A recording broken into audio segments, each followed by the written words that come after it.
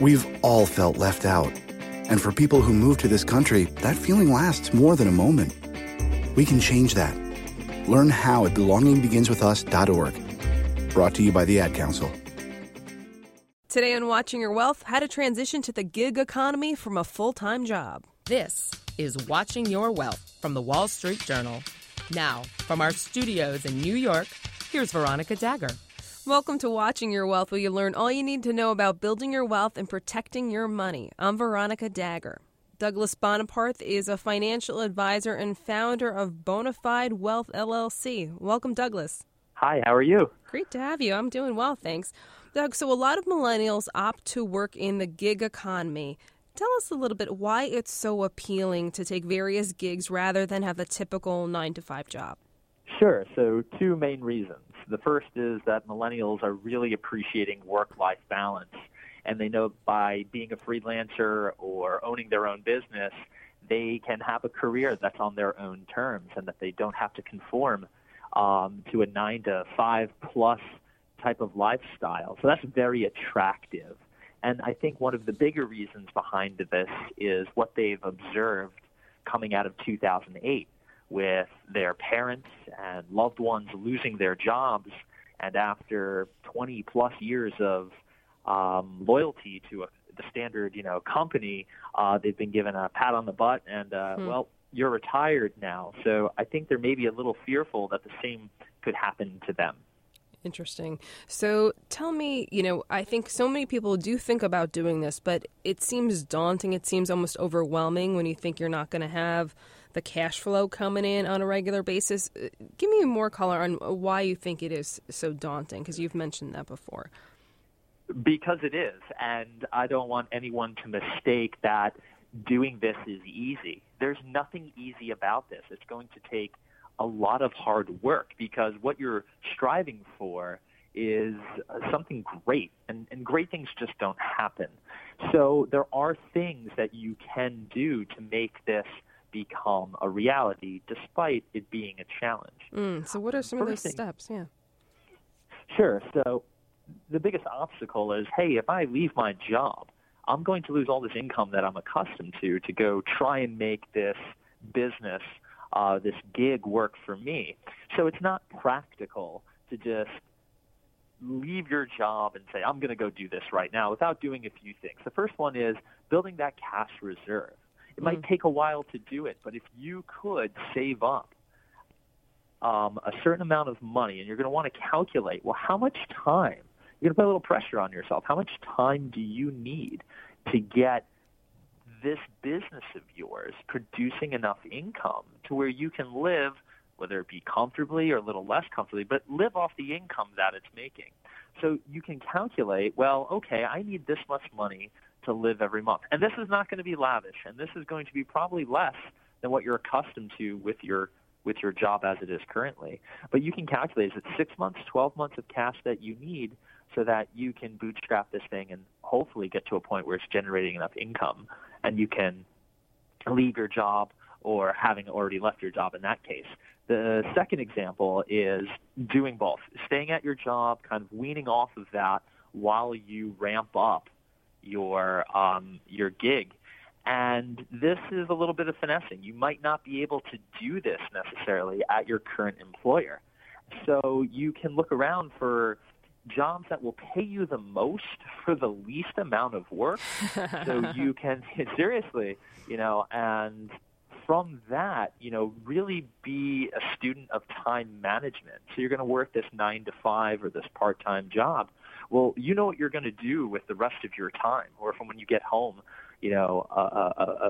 Someone I admire, Gary Vaynerchuk, is fascinated with the time between 6 o'clock and 2 in the morning. He looks at that as the time in which you can get your hustle on. So that's how you can be practical with having a job and working on your side hustle, so to speak. Do you think it's generally good advice to be doing the side hustle all along when you have your job without? Because I know sometimes people make the switch, quit their day job, and say, "Oh, I'm going to finally pursue my dream," but maybe they haven't done that dream before. Is it generally wise to be doing the dream as you've been talking about, just in a part-time way, and then make that switch? I guess I'm trying to think. What's more likely to yield you success long term?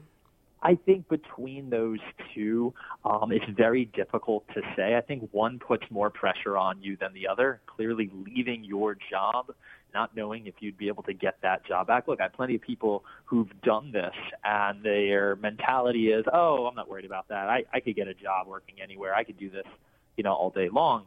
I guess that really depends on how talented you are at what it is you're doing. But just leaving your job and going to pursue your dream definitely, to me, sounds like there's more risk than maintaining a job of some capacity and getting off of that while you increase your income on your gig. So if I had to choose between the two, I would say find a way to work and pursue your dream. But be mindful that not all employers are going to be okay with that, That's right? a really good point. Have an expectation that you're going to focus on your career. However, if you're, serving up lattes at Starbucks, right. I don't know their policy specifically, but I can't imagine that they'd have any issue with you pursuing the things that, make you happy. Absolutely. What other sort of financial steps should we take before we go full-time and sort of quit the day job to pursue our dream?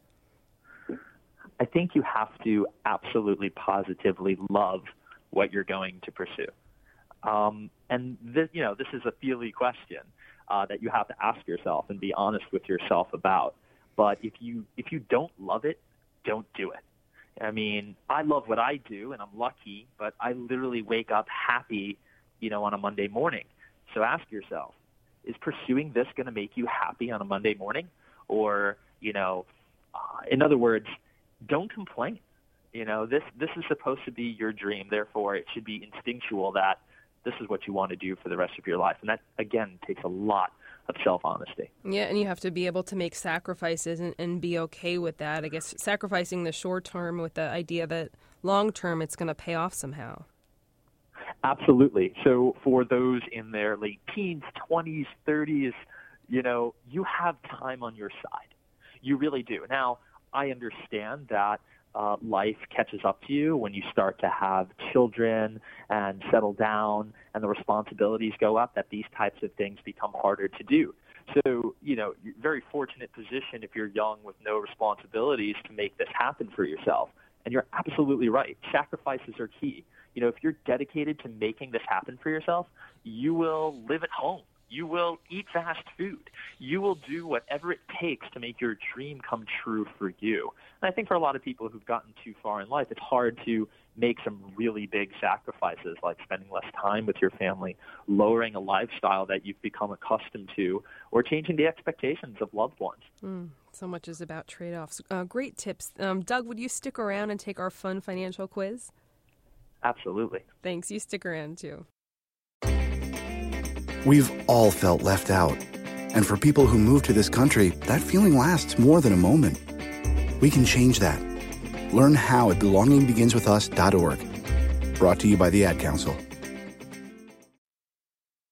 Got money in the markets? Check out Your Money Matters from the Wall Street Journal. WSJ Podcasts. Listen ambitiously. This is Watching Your Wealth from the Wall Street Journal. Now, from our studios in New York, here's Veronica Dagger. Welcome back to Watching Your Wealth. Now it's time for financial advisor Douglas Boneparth to take our fun financial quiz. Doug, you ready? Ready. All right. What's the best financial advice you ever received? Be patient, especially Nice. when it comes to your business. Indeed. Worst financial advice? Take out the debt. What's the worst that could happen? So true. Fill in the blank. Money can buy. Material things. Money can't buy. Love.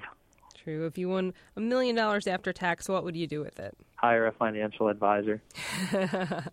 All right. This has been a lot of fun. Thanks for joining us, Doug. Thank you for having me. Have a great one. You too. And this has been Watching Your Wealth, a production of the Wall Street Journal.